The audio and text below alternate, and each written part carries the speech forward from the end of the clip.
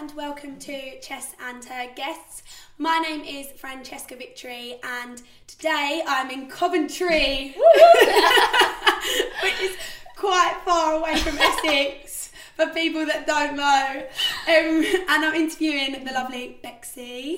Hey. So Bexy is 30 and a couple weeks, wasn't it, before your birthday? Yeah. So a couple weeks before her birthday, she was diagnosed with breast cancer. So I thought that'd be a very important topic for you to hear about. Because obviously you hear older people, like people's parents and stuff like that, but you don't really hear of young people. No, definitely. I didn't know anybody who had any form of cancer around my age before this. And if if someone does get diagnosed and they can listen to this, it might help them at first. Yeah, because obviously you must have felt quite alone. Yeah, 100%. Like, I did research some stuff, and when you get into that world, then you kind of do connect with people, but you have to really make an effort to find that. Whereas there isn't a lot. I don't think there is a lot. I still found stuff. Like, there were different podcasts or YouTube or Instagram and stuff, but it wasn't obvious. I had to always go out and look for it. So I think that it's good that it's in, say, your podcast with a load of different topics that people could, that it's one of them that they could find. Yeah, listen to. Yeah. So I want you to first talk about when you was first diagnosed and how did you go to the doctors, kind of thing. What made you go? Yeah. So I think it's not funny, but I never used to go to the doctors about anything. Like, I've never really been a sick person. I've never really got poorly, ever. And if I was, I would never make the effort to go to the doctors. I'd always just kind of self-medicate myself with whatever, which is not probably the sensible thing to do. Have some paracetamol, I'd be fine. But I do think that things happen for a reason. So I'd always have my GP in Coventry, and I lived in London in and out of London for about 5-6 years, back home, and then moved out a few times. Oh, by the way, Bexy's a dancer. It's like, why is she living in London? So I actually hurt my ankle, and I was like, I'm just going to sign up for the doctors because I'm not going to come back to Cov for a while. Signed up at I love that Cov. COV. That's my accent coming out there when I say Cov. And I signed up for the doctors, and then I actually never went about my ankle. And then that was probably months and months before I got diagnosed. And then my mum actually had a scare a couple of weeks before I found my lump, and she didn't tell me and my sister that she was going to the doctor. She just went by herself, got the all clear, it was just a cyst. But when I found my lump, I got my mum to see if it was kind of similar to hers, and she did say it's very similar, but mine was a lot more hard and obvious. It was like a Malteser ball on my right nipple. So I went to the GP, and they referred me straight to the hospital within about 2 weeks, and then I had a biopsy. Basically what happened is I was just sent in to have a scan, and because they were worried about what it looked like on the scan, then I had a biopsy. And then I waited about 2 weeks for my results, went back to the hospital, and when they referred you straight away, was you a bit nervous? Or to be honest, I wasn't, because my mum had been through it and she went to the hospital. They referred her. She had all the checks and then she was fine. I think you thought, I'd be fine. I was like, well, they're just doing everything. My mum kept saying, they're just making sure, they have to make sure they take it so seriously, so they're just doing all the precautions that they can. So I was like, I never thought at any point. I think I had one time where I was just sat in the bathroom and I was like, oh my God, what if it is cancer? But then I was like, no, it won't be. And then I never actually worried about it at all. I was quite open with people saying, this is I'm feeling this lump. Have you ever had this or anything like that? And but I didn't think it was going to be. Even when I went to the hospital to get my results, Dean came with me, but I was like, don't come with me because it was in London. He works in Coventry, and I was like, don't bother coming all the way to London. I'm going to be in and out. Don't have a day off work. It's fine. I was like, it's fine. There's no point in coming down. And he was like, at one point he said, okay. And then I think he thought about it and was like, it's not worth the risk. If it was something, if I was on my own, it would be awful. Which now looking back, I'm so glad he came. But when we went into the room, to find out my results, there was another lady in there who now I know is like the Macmillan nurse. But I didn't think anything of it still. I just went in there and I was like, oh, hi. And Dean said he knew as soon as we walked in that room that it wasn't good news. Oh, really? Yeah. But you didn't feel it? I didn't feel it. So you thought, it can't be me? I was like, no. This can't be happening. Yeah. I honestly, and when they said it, I was still a bit in shock and didn't believe it to a certain extent. It was only till that evening when I had to ring my mum and my sister and my work and tell them that it kind of sunk in. Because you're at the, I think, say my appointment was like 11 o'clock when I found out. I was in the hospital all day till about 6 having other tests. So you kind of don't find out and you just go. You're then in the system and they say, this is I met the surgeon that day and they were like, you're going to have this operation. And they kind of just, it's like all systems go as soon as you find out, which is great, but you kind of don't have any time to process it because in the waiting rooms, there's still people that are waiting just to go and have their biopsies. So they don't know whether they've got it or not. Yeah. But you've just found out that you have. So you don't want to be crying when someone's waiting. Did you find that telling other people, like when you first told your mum, your sister, did you find that was worse? Oh, absolutely. Like it made you feel worse. So yeah. So I always, when I found out, I was like, I'm gonna be fine. But to tell my mum, like I ignored them all day. They knew I was going in, and they were like texting me like, I'm really worried you haven't told me. I'm like, and I was just like, I'll ring you later. I just couldn't come to terms with telling them. So I knew how they would be. And if they start crying on the phone to you, yeah, and you start crying, and then you're like, oh, like, this is a real thing. Yeah, I said, Dean, you go and ring your mum, or you go tell whoever you need to do. Well, I was going in because I had like mamograms and stuff after.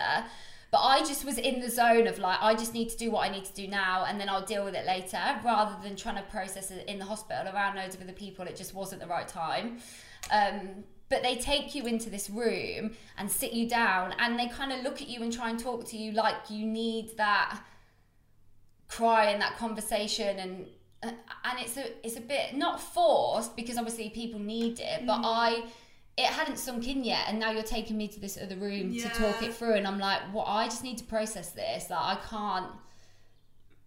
I didn't even know what to say or what to do with my emotions at that point. I was just in shock still. Yeah, like how can you realise what's happened when so much is going on? Yeah. Do you know what I mean? Like how? Yeah. And they give you so much information. Like they gave me this massive pack. They tell you about all the different surgeries. They tell you about all the different therapies. They were telling me about chemotherapy. And I was just like, I can't process this. I just needed to like go home. Do you wish you'd have had your mum or your sister with you? No.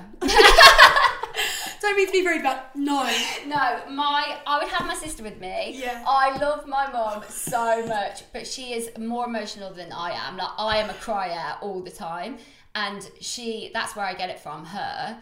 She wouldn't be able to have took it in. My sister is very controlled and probably the hard-faced one of us, so I feel like I could have had her there because she would have been listening to all the information and asking questions, which I would have needed. What about your boyfriend? He was so good. Like he did get really emotional. Well, it is obviously. You never want to hear that news, do you? Like, yeah. That's not something. And I know that if it was the other way around, I would have felt worse in that room if I knew that Dean had cancer rather than me. When it's you, I feel like you're not having to worry about anybody else. The worry about another family member, I think, is worse. I think it's harder for the family than it is for myself.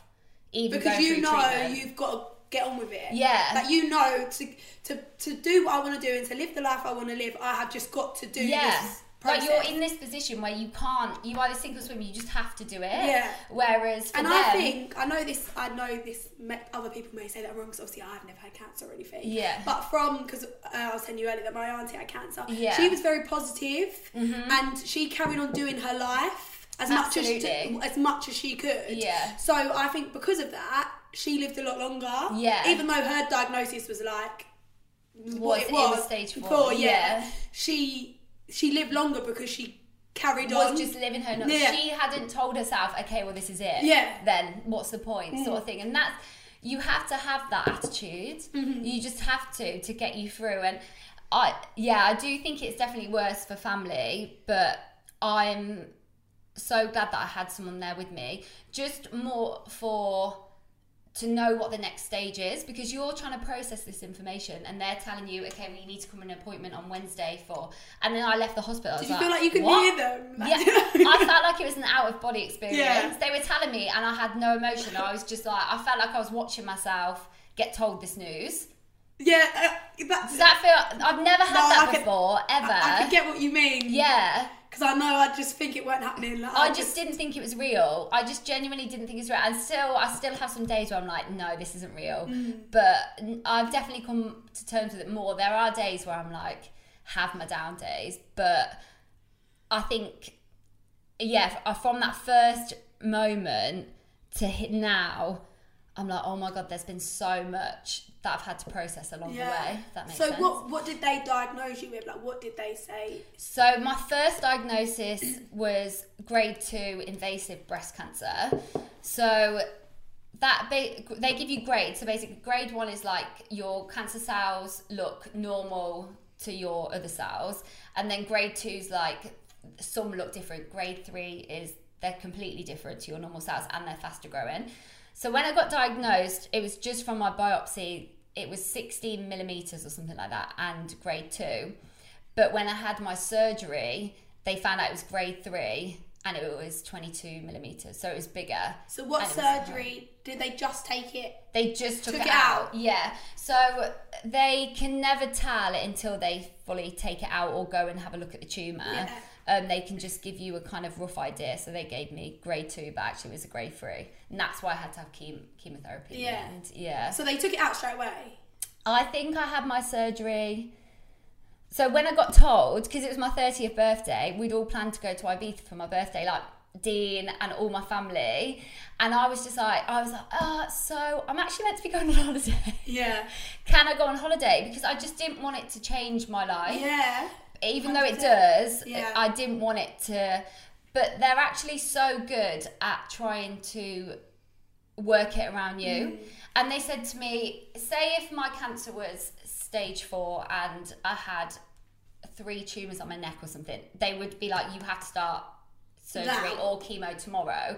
Whereas for me, it was not a big risk to go on holiday and then deal with it when I got back.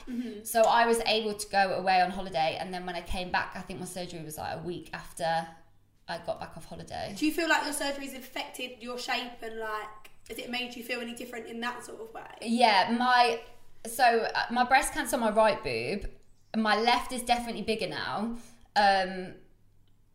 but not really the shape. I'm really lucky.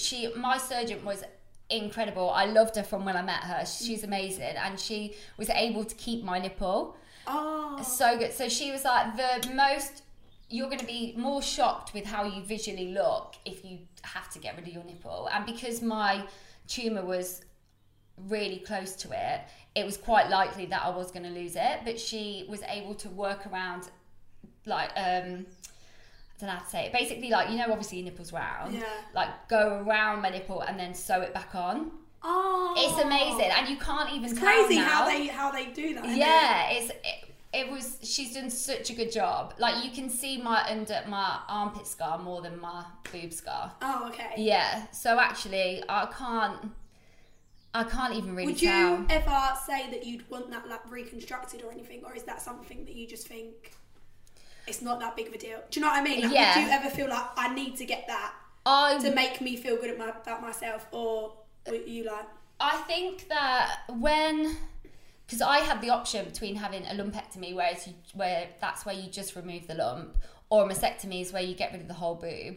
So they give you a gene test to check if it's in your family, and then it's more likely for the cancer to come back if you have that gene, which I came back negative, which is really good. So I said to myself, if that gene's positive, I would have had a mastectomy and reconstruction. But if it's negative, I'll just have my lump removed and see what it's like. But for what the results are, I don't feel like I need reconstruction. I feel like if it was drastically different, I would definitely consider it. Yeah. More just the reminder of, you've been through. Yeah. It's more reminding me of why it's different. I feel like if my boobs were just different anyway, I wouldn't really care. But because I've had breast cancer, I wouldn't want that constant reminder. Yeah. So I think I would have had reconstruction if I needed it, yeah. But now you feel like... I feel like it's not that massively, drastically different at all. I think it's so amazing how you're not like worried about the look. Because some people let how they look in any way, like in normally, even if they haven't got anything wrong with them, they worry about the way they look. But it's amazing how you're like, oh no, I can... Yeah, I don't think that... I've never really been a person that's been too bothered about my boobs.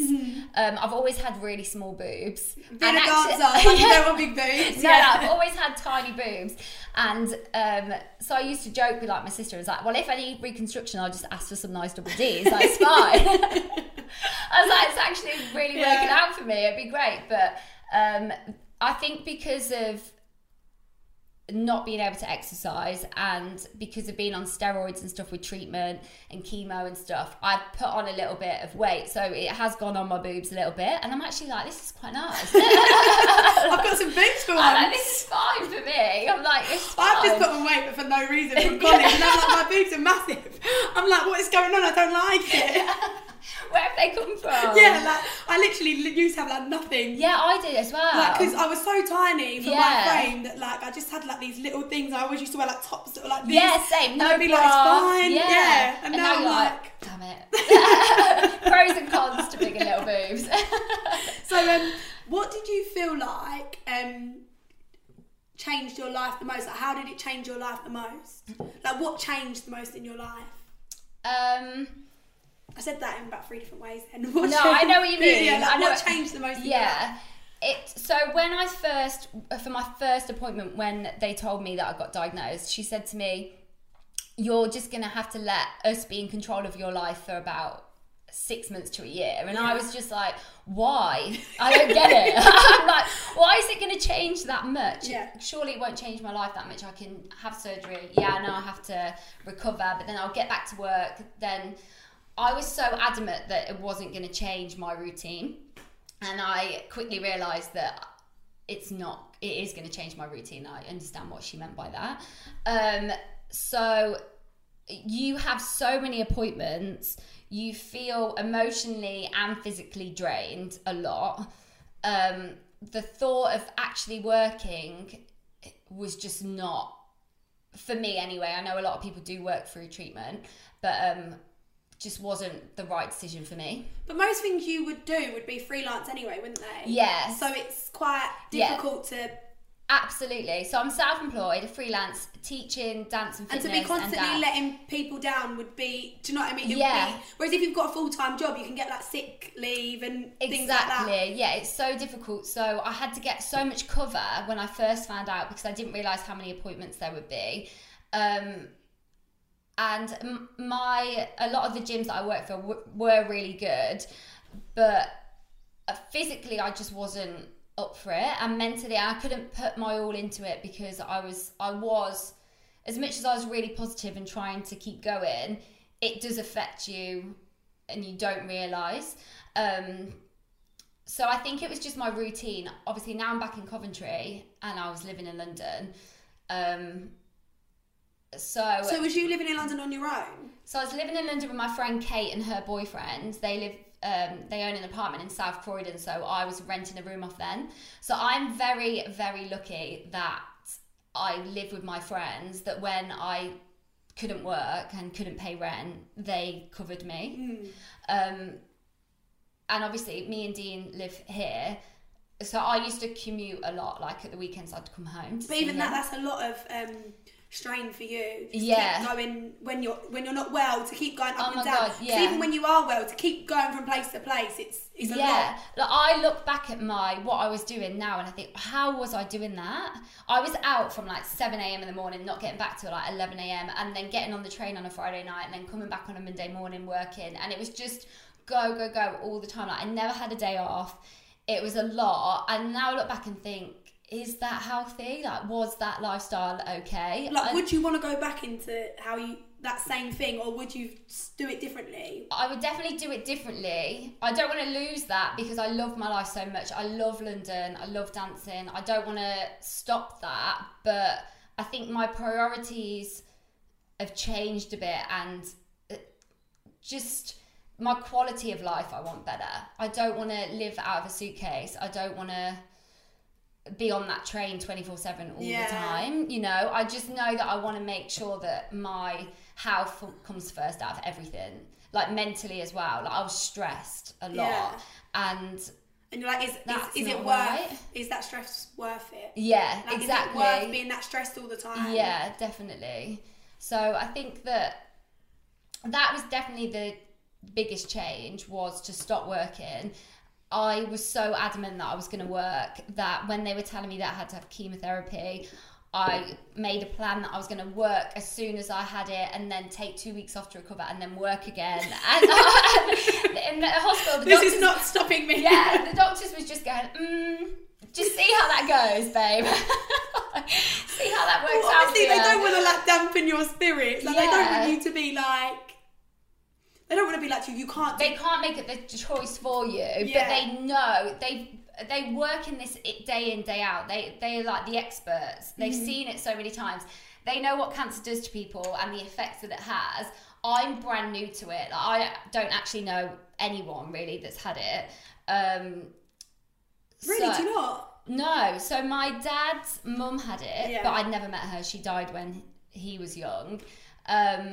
And like distant family members or friends, but I've never been through someone's journey with them to know what the process is enough. So that's why I really do like talking about it, because I feel like I didn't have that, so I was learning everything as we went along. Yeah, and it must have been really scary. Yeah, which a lot of people did come to me and say, oh, my mum's had this, and were like giving me advice, which was really nice. But what I have learned is that everyone's cancer journey is so different. It's completely different. Their treatment, why they're having it, like age and your health, like obviously not the cancer, but it plays a massive part in it as well, for like what treatment you'll get and how you'll respond to it. So it was great to listen, but also I couldn't take loads from it because there wasn't anybody that was going through what I was going through, like had my, like around the same age group or anything like that. Does that make sense? I feel like I'm babbling. No, it does make sense, because I know like my mum would always be like, because my mum's sister was diagnosed with cancer, if any of my friends' mums are, or anyone that I know, she's like, tell them to go to the Marsden, because that's the hospital that Kay went to. And I'm like, yeah, but mum, like, they might not want to, and you can't always get in there. And people, so my auntie lived in Bow in East London. Yeah. So even the Marsden was far, it was in Chelsea, so it was still like an hour. Yeah. But Marsden is the best though. Yeah. So she always went there, but then other people, when they get diagnosed with things like that, they don't want to travel, and they feel like it's too much for them because the appointments, to say like chemo, it can be how many hours? Oh, you're there pretty much all day. If you're wearing the scalp cording as well, you're there even longer. Yeah, my auntie had that as well. So you're there all day, like you said, and then you've got to get to the hospital. Yeah. Then you've got to get back. Some people don't want to do that, so my mum would always be like, tell them to go to the Marsden. Tell them to go to the Marsden. People travel from all over the country to go to the Marsden. Yeah, they probably do though. Yeah. And then I'm like, yeah, but you know, it's so different for everyone. I don't want to be like, make sure you do this. Yeah, because I've never experienced it. Everyone is so different, but so I went to St George's, which is in Tooting. Yeah. Because I've always lived South London, so that was the closest to me, and I am so grateful that I went there, because don't get me wrong, the hospital in Coventry is like great, but it reminds me of so many other things that I've been with, like family passing away, and it's just got that feeling for me of, oh, you're going to Walsgrove Hospital again. Whereas this was brand new. I've never been to St George's Hospital before. I didn't know anybody else. It didn't have a reference for other people, if that makes sense. So I could just know that I could just go, get on with it. And I was very comfortable there. It's where I first had all my appointments. So I didn't want to then not see those nurses and doctors again. I felt in really good hands there. Whereas now I've been referred back to Coventry to have radiotherapy because that is every day. Oh, okay. So you'd have to live in London to go there. Yeah, really. And the thought of like, I did have my car, but parking and getting the tube and whatever. So it's easier for me now. But I'm glad that I had my surgery and chemotherapy there. Yeah. But then again, I had to drive, or Dean or whoever came with me drove however long it takes to get there, 2.5 hours, 3 hours, have chemotherapy, then come back that day. And it did tire me out, but because I only had it 4 times, I thought I can just get on with it. Yeah. If it was like 18 times, then I wouldn't have done it. Does that make sense? Yeah. And obviously, I know this just from my experience, but every hospital treats things differently. Yeah. Like, because there's a surgeon and they have their team. Yeah. Or like, I don't know how it works, they all have their own little teams and they all decide how they're going to tackle each individual person. They all have meetings and figure out what they're going to do.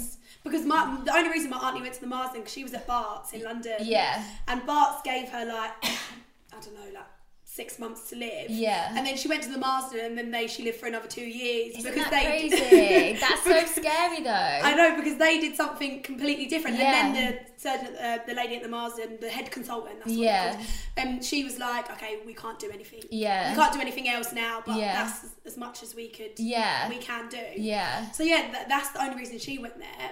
It is crazy, but it's... I suppose, like you said, it depends on what like grades they are. Yeah. Where if they're spread, it depends on so many. Yeah. And they're still constantly researching about cancer. Like they don't know everything. No, because they've asked me to do like what's it called? Like be part of a research. Yeah, because my age bracket and they don't have so many women doing it. And what cancer I had, I don't even know what it's for. I think it's literally for another tablet that you can take to see how you get along with it. Yeah, my auntie did a trial. Trial, that's it. So I'm going to do that because I think it's really beneficial and you get more checkups and stuff in the future. But they are constantly learning. And also the hospitals have it's a postcode lottery. So one might have a lot more money pumped into that area more than another one. So when I got told about chemo, it can reduce the risk of you having kids in the future. Yeah. So then they offered me fertility. Whereas if I was in Coventry, they might not have had that conversation with me. So in what way did they offer you? So did they freeze your eggs or something? Yeah, they freeze my eggs, yeah. So they've already done that? You have to have that before chemo. So, and this is a really weird question, but do they freeze all your eggs? Or do they just take a certain amount? So it depends how many you get. And...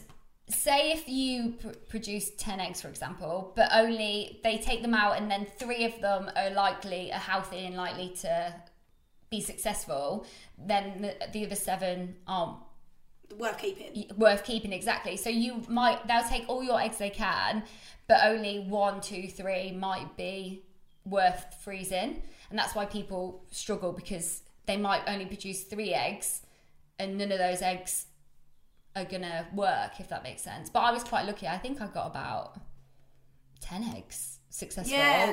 But it's probably because you're not your age. Yeah. It's on your side more as well. And I'm not going in because I am struggling to have a child. I'm going in as to protect me in the future if the chemotherapy has affected me. So would they just give you? So you'd just be able to get IVF straight away. I think that you can get one on the NHS anyway. Okay. And then you have to pay for the rest. I would still be having to do what everyone else does. Oh, okay. But I just got that egg freezing as part of my treatment, which is amazing, because I think you have to pay I don't even know what it is, £5,000 or something. So I feel like I'm being really thick here, but can you still produce more eggs? Yeah. So you could have a baby just naturally, and it could be fine. I might never need to use them, but they're there in case it has really affected your fertility. Yeah, and you do need to use them. Yeah, but because I've been diagnosed and I've been put in this position that I haven't obviously asked for, and because I don't have any children now, and because of my age, then they offer that, which I think is absolutely incredible. But yeah, so that's why you get offered that treatment. I think if I already had a baby, I wouldn't have got offered that treatment. Yeah. So now you've still got your radiotherapy, is that right? Yeah. Left. Yeah. So how comes they still have to do all of that, even though they took out just to be safe? So if you have a mastectomy where they take everything out, all your tissue of your breast is gone. So there's nothing for the cancer cells to grow on, attach to. Whereas if you just have a lumpectomy, the rest of your tissue's still there in your breast, and there could be cancer cells that they've missed that aren't attached to or growing yet. So they kill all the tissue cells so the cancer can't grow, if that makes sense. Did you struggle with your chemotherapy? Did you struggle, or did you find it like you could cope with it, kind of thing?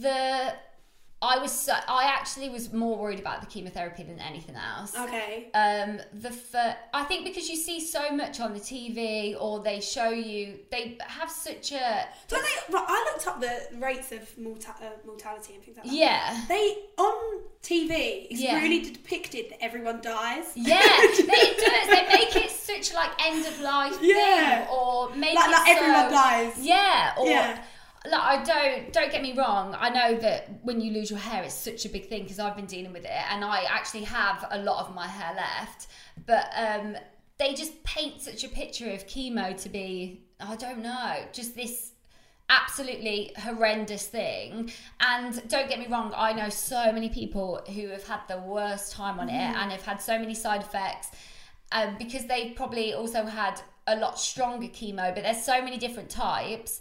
Mine was a precaution, so theoretically I shouldn't have any cancer left in my body, but they can't guarantee that. Yeah. So it's like a washout. Someone told me once, which I thought was a good analogy or whatever it is, that say if you wash a load of your socks in the washing machine. Someone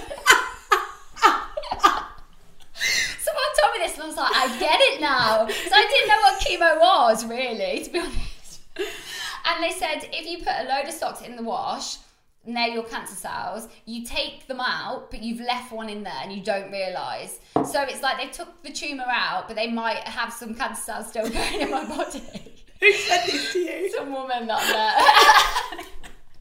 The washing machine. I was like, I get it. And then I've told people that ever since. What's chemo? I'm like, right, so if you put your socks in the washing machine. So at the end of the radiotherapy, will they like fully test you? Do you know what? I don't even know. I think that they'd probably give me some tests, but they probably wouldn't be able to know until 6 months when I had my checkup. After 5 years, then you're... Yeah. So you're in remission for 5 years. Yeah. And then after them 5 years... You should be okay. Yeah, you should... That's what they know so far, that should be. Yeah. So I think that's why you just get regular checkups, because they can't guarantee... So they just have to regularly check you to see if anything else has grown back. But I couldn't get in my head around, if I'm putting these toxic drugs into my body, if I don't even have cancer in my body now, if it's all gone, why am I physically doing this to myself? Yeah. I really struggled with that at the beginning, but then I was like, that's such a silly thing to think. Obviously, it's a precaution. Imagine if in 1-2 years' time it came back and I had to go through this all again. Because you hadn't done Because I didn't do everything I could to protect myself. So I really struggled with coming to terms that I had to have the chemotherapy, but I'm so glad that I did it now. The first round I struggled with the most, because obviously it's something brand new in your body that you're having, that you're reacting with, and I was so tired. I just slept all the time. I felt sick. My skin was going horrible. I was losing my hair. And I just didn't feel like me. Like, I look in the mirror, my eyes were glazed over, and I just felt like a completely different person. I was like, this is not me. Where have I gone? Yeah. I'm like, what are you doing to me? And I just felt so, like, I don't know, I just felt grim and like not myself. Like, even if I put clothes on, try and put makeup on, I just wouldn't feel nice at all. And then the second round, I still felt a bit crappy. Third round, it was Christmas. And I think because people were off and my body was maybe getting used to the treatment a little bit more, and it was busy, I didn't really feel it that much in the last one. I was still tired, but I didn't have the side effects as I did before. Yeah. And then the fourth one, it hit me a little bit harder again. Yeah. But actually, I didn't have to go to hospital for any of the things, for any of the side effects. Like, I had to ring 111 a few times because my temperature was high, but then the next day I was always fine. Like, I had diarrhea and stuff, but I was able to cope with it. I've ate really well. I tried to move my body as much as I could. Even if I went out for a walk for 10 minutes to the shop and back, that is what I tried to do like most days. Do you feel like anyone around you started treating you differently? Yes and no. Like I've always said I don't want to be treated differently, but then in a way you kind of you are going through this. You kind of do have to be treated a little bit differently in the fact that you are a lot more sensitive. You can't be out all day, and I wouldn't be able to get the tube. Like, I know people do, but they said to me at the hospital, don't sit on the tube if someone's coughing next to you, because they could have a cold, you could get pneumonia. Like that's how low your immune system is. So even though I didn't want to be treated differently, but if Dean was to carry the shopping upstairs, I'd really appreciate it. Do you know what I mean? So there was things that were like, you want to physically do, but you actually can't do it, and you have to. And it's just not worth it, like with the germs thing. It's not. Like when any of us had a cold, we'd all just stay away from my auntie's house. Like none of us would go. But it's not even the fact that you don't want to see someone or anything like that. But it's just not worth you getting really ill. Exactly. Because someone else has got a little cold and they want to see you. Yeah. It's so like I would never not see my nephew Parker. I love him so much, and my sister. And they literally live around the corner, and she would come and see me like the next day. But I got told so many times that babies and kids carry germs because they've been interacting with other kids and like touch whatever. So he'd come round and I would disinfect the whole house. That was really good. But I would never tell her that. And I'd be like cleaning everything with wet wipes. She probably would have been like, if you'd have told me, I just wouldn't have brought him round straight away. Exactly, but I didn't want that to change. I wanted to see him, and it was so nice. But then after, I'd be so conscious about everything, and I'd be like, oh my God, I need to hoover, I need to But that settled down a lot. After the first time, I was just so cautious, and then I kind of relaxed a little bit more into it.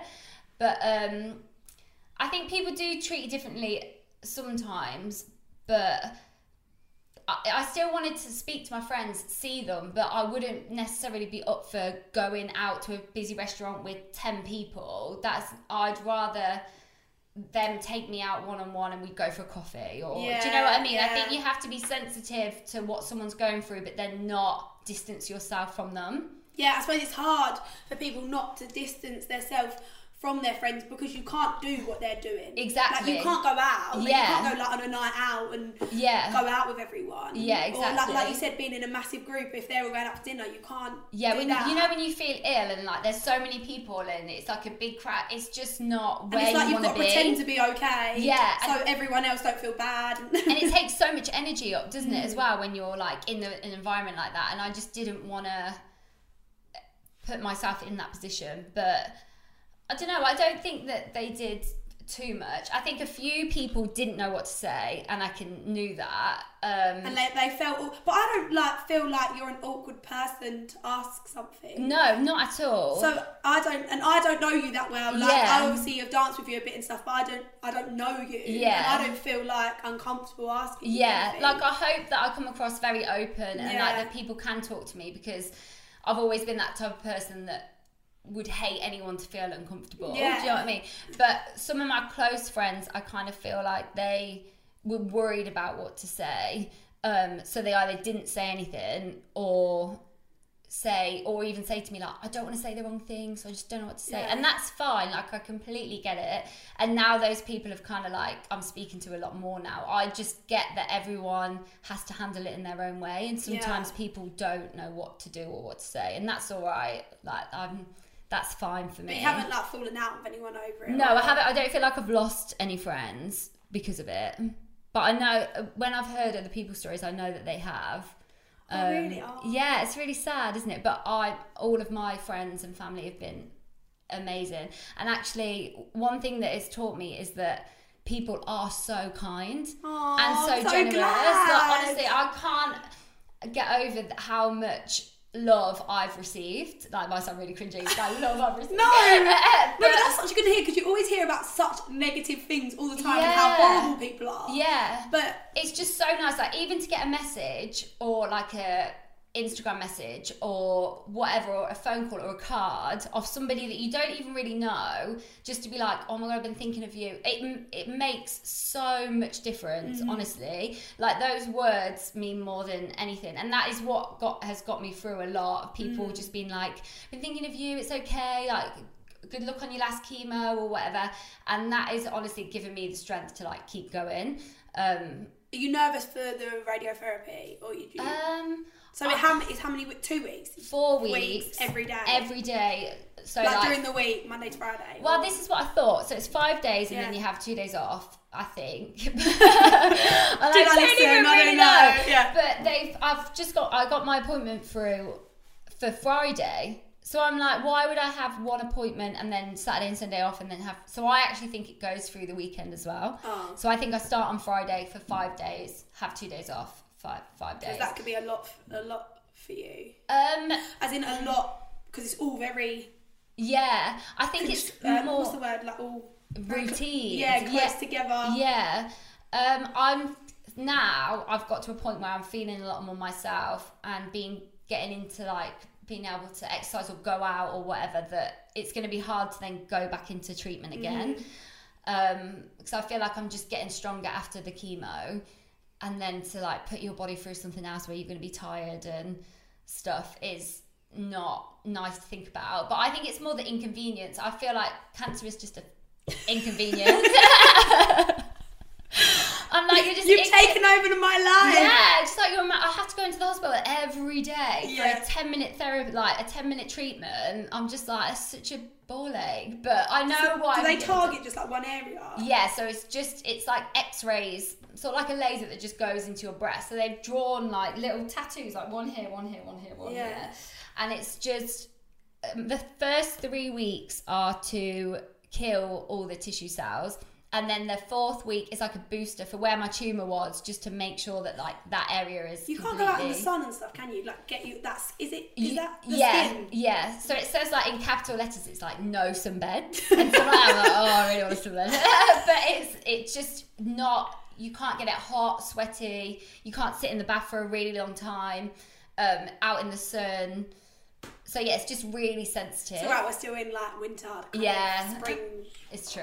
It's fine. There's no sun. And if you think about it, like you've got through like the longest bit of it. I feel like the worst has been. Yeah. I don't want to jinx it. I don't want to jinx it, because I know people deal to treatment differently. Yeah. I don't want to be like, oh, it's going to be fine, and then I just really don't react well to it. But I'm hoping that actually I'm going to be okay doing it. I think I'll just be tired, but I can cope with being tired. It was the nausea that got me Did more. they give you anti-sickness or? Yeah. So did it work though? It did work. Yeah. So she said to me, even if you don't feel sick, take it when you're meant to take it, because it's a lot easier to control with the tablets before than if you start feeling really sick to feel normal again. So even if I felt fine, I'll be taking that tablet when I did. Whereas a lot of people don't like to take tablets and put it into their body, whereas I'm going to take everything they give me. No, I think in this case you've got to take everything they give you. Yeah. And so many people said like try ginger biscuits, ginger tea, but I just don't like the taste of ginger. Yeah. So I'll be having it like, no, it's just not working. But I know that works sometimes for people. I think it's just giving it time. The first week was the worst, and then after the first week I'd know I feel a little bit better, but my taste buds were so off. Yeah, I just wanted carbs, like plain food. So you said that you put on weight rather than lost weight. I put on weight, yeah. But do you think that's because you were so fit before? I think it's because a lot of people lose weight, don't they? Yeah, so I was exercising all the time. Yeah. And they give you steroids which can make you put on weight. And just not moving my body. Like I probably wasn't eating any more than I was, but I was sat on the sofa probably 8 hours a day because I was feeling crap. That it was probably such a shock for my body to then not be doing that much exercise. I mean, I haven't put on stones and stones and stones, but I can definitely tell in myself that I have put on weight. Which I actually don't mind. You can't do anything about it. Like, what's a little bit of weight? Yeah. But I think it's just how you physically feel is worse for me. I just feel more lethargic than I used to. Like I used to have loads of energy and I used to be like strong, but now I can't even. Like I went to the gym with Dean the other day and I nearly walked off on him because he was like, can you do this? And I was like, no. I was like, I haven't done anything for so long. No, I cannot. I can't lift that weight. Are you trying to make me feel rubbish? Yeah, but like that is something that you'll have to build up slowly. Because I suppose you have to, like once you're okay, you'll probably just think, oh, I can do everything. But you have to remember that so much has happened. Exactly. And your body's took so much. Yeah, and don't be hard on yourself that you can't do things. Yeah, definitely. Like I've been going to loads more like Pilates and yoga and stuff like that because it's a lot different than doing like a HIIT class, isn't it? So I've been trying to build up my strength in different ways, and I know I'm not where I was, but I'm fine with where I am, and I know that it's a process, that my body's been through so much. I just need to honour it and just be okay with it. So after you finish your radiotherapy, what is the first thing that you want to do that you feel like you couldn't do? I don't know. I haven't even thought about it. It's kind of freaking me out that it's coming to the end of treatment. And I know that sounds really silly, but it doesn't. It's the fact that I'm in this bubble at the minute where my priority is getting myself better and I don't have to think about anything else. Whereas as soon as radiotherapy finishes, I'm in the world again of I need to work. I haven't got appointments to go to. I'm kind of in limbo of like what I'm doing. And a lot of people have like a phased return to work where they work like 2 days. If they're like working Monday to Friday, they go back gradually. Whereas if you're a freelancer and you're teaching classes and you're teaching fitness classes, you can't phase yourself back into that because you're not going to earn enough money. So I'm a bit like, I don't know where I'm going to be at. So mentally, I'm more worried now than what I was before because I'm having to think about what's next. Whereas my next thing was, after my surgery, it was having the chemo and just making sure I felt all right, eating well. Then it was, now I've got to wait for radiotherapy. And then after that, I haven't got anything else. So it's, whereas like my mind at the beginning, I had to do a lot for my mental health to make sure that I was like thinking positively and like calm, and then I feel like I've got into that routine and I feel really good that I can feel myself getting anxious again about what's next. But I think that's so normal that if people have gone through a massive change, like say when you left college, you'd be like, oh my God, what do I do? I don't even know what I'm doing now. I have no idea. I was telling you before my mum's like, why are you not doing this? Why are you not auditioning? Why are you not doing this? I have no idea what I'm doing. Everyone's like, I'm working in a cafe like 3 days a week. Like, I have no idea what to do. Yeah, it's scary. And I think when you want to like perform or entertain or anything like that, it's not stable in any way. Yeah. And it's so on you to make it happen. It is. And you feel so out of that world that even if you don't go to an audition in a month or have sent an email to an agent that week or, I don't know, been to a class to train, you feel so out of it. I haven't been dancing or been trying, because I can't, since like September, October, that I'm like, where do I fit now? Like, how does my... Yeah, like, because you feel like so much has happened since then. Like, people you know around you. Yeah. So much has gone on, and, like, it's all about, like, contacts and meeting people. Yeah. And, like, will these people remember me? Like, with you do feel like that. Yeah, exactly. Like, I feel like I was going to class a lot. I was chatting to people, and I do feel like I was at a place where I was quite happy with myself. Like, I loved, like, don't get me wrong, I love London, I loved working. I still wanted to get way further in my career. I wasn't at that point where I was happy with it. Like, I hadn't done what I wanted to do in the dance industry at all yet. That I feel like I've took a million steps back because I've now had this and I haven't trained and I haven't been around, and but I think that everything, I just got to keep reminding myself that everything does happen for a reason. I truly believe that. I was just about to say that. It does. There is. If things I didn't want to sound like, oh yeah, you have cancer for a reason. I didn't want to sound like that, but you know what I mean? No, but I do genuinely think it's so hard to think, oh, this was given, these cards were dealt to me for something. But I do believe that, and I do believe that I have grown from this experience, become a better person, and have more clarity in maybe not where I want to, what I'm going to do next, because obviously I'm still human and I'm going to be anxious, and that's understandable. But I also think when you've been through something like this, you take everything into perspective, and you're like, the things that I was stressed about before, go into an audition thinking a week before, what the fuck am I going to wear? And it's not really that it's important. not. I've been sat having chemo in my arm, looking at all these other people around me, thinking I'm just lucky to be here.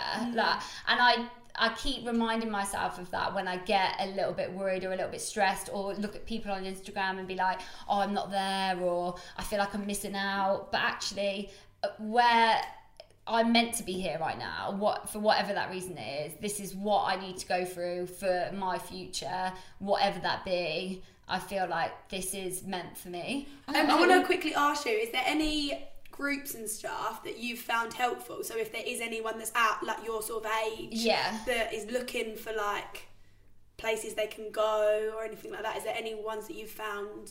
Yeah, definitely. So for around at my age group, so 20s and 30s, there's a charity called Trek Stock, which they are based in London, but they do have other meetups around the country, but most of their work is in London. So they do like rehabilitations, I say, programs where you can get back into like exercise and stuff, like 8 week, which are all free for people that have been diagnosed, whether you're going through treatment or you're in remission.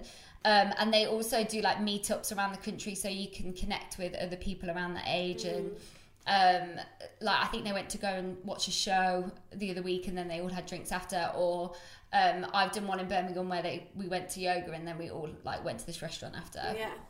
So that's really good. They also do loads of other things, like they give me a year prescription to like Headspace, you know, it's like a mindful app, which you normally have to pay for, but they give you like a year for that. Cool. And just loads of little bits and bobs like that. And then Breast Cancer Haven, which they have one in Solihull, which is like 20 minutes from here in Coventry in the Midlands, and then they have one in London, and then different around the areas, and they offer 3 free therapy sessions. So say like massage, therapy, Reiki, I don't know, what else do they do? Like reflexology, like things that are safe for your body while you're going through treatment. I think they offer you like 11 free sessions, which is great. And also a place to go if you just want to have coffee, and it's like a safe place for you to be, or if you need any advice. And then there's one that I went to which is so good because it's just like a day, but it was called Look Good, Feel Better, and they run it in like hospitals all around the UK, and I think they're doing one for men now as well, but it was all women when I went, and they do a teenage one too. And you go and they teach you how to do like your makeup, and say if you lost your hair, like how to put on your eyebrows, because you can lose your eyebrows and stuff, and how to do your makeup with that. And they give you like loads of makeup, loads of skincare. They give you like a whole little bag of stuff, and then you like meet people and you go through it and they do it together. So that's just like a nice day to kind of make you feel a little bit better. So they're the 3 that I've used the most since doing it. Macmillan are there for you from the beginning, like the nurses are in the hospital. So raising money for them at the beginning was because they are there all the time, like they're your constant contact. So for like any financial thing, I had a meeting with them and they helped me through like applying for benefits and stuff, and obviously there for emotional support and also to pay for the nurses. So they're there to ring whenever you need to ring, and they're for obviously anyone. So whether you're a family member or going through it yourself, they're great. Because like you said, you think it's harder. Because they're not in it. The family members and people around you, they're not in it. So it's hard, and they're just seeing you at your like worst points when you're like on the sofa and you can't get up. And you're like, they're seeing you as like, and they can't help you. They can't help you. You're like, you feel helpless, don't you? So so they're for anyone. Like I know my mum's had a few therapy sessions with Breast Cancer Haven. They also offer it for family members as well, which is great for free. So I want to say thank you to Bexy for coming on my podcast, and I hope this like can help anyone that's either knows someone really close to them going through it, so they can understand it a bit more, or is going through it themselves. But thank you so much for being so open. I hope I didn't babble. No. You're lovely. You're great. You're positive. told everyone. Does that even make sense? But Yeah, I hope it does. So yeah, you can find this podcast on Spotify, the Apple Podcast app, and I also have my own Buzzsprout app, which the link is on my Instagram Bible. Oh my god, my Instagram Bible. No, my Instagram bio. My Instagram Bible. Yeah, which you could just click on, and there. So yeah, thanks for listening, and subscribe, comment, whatever you fancy.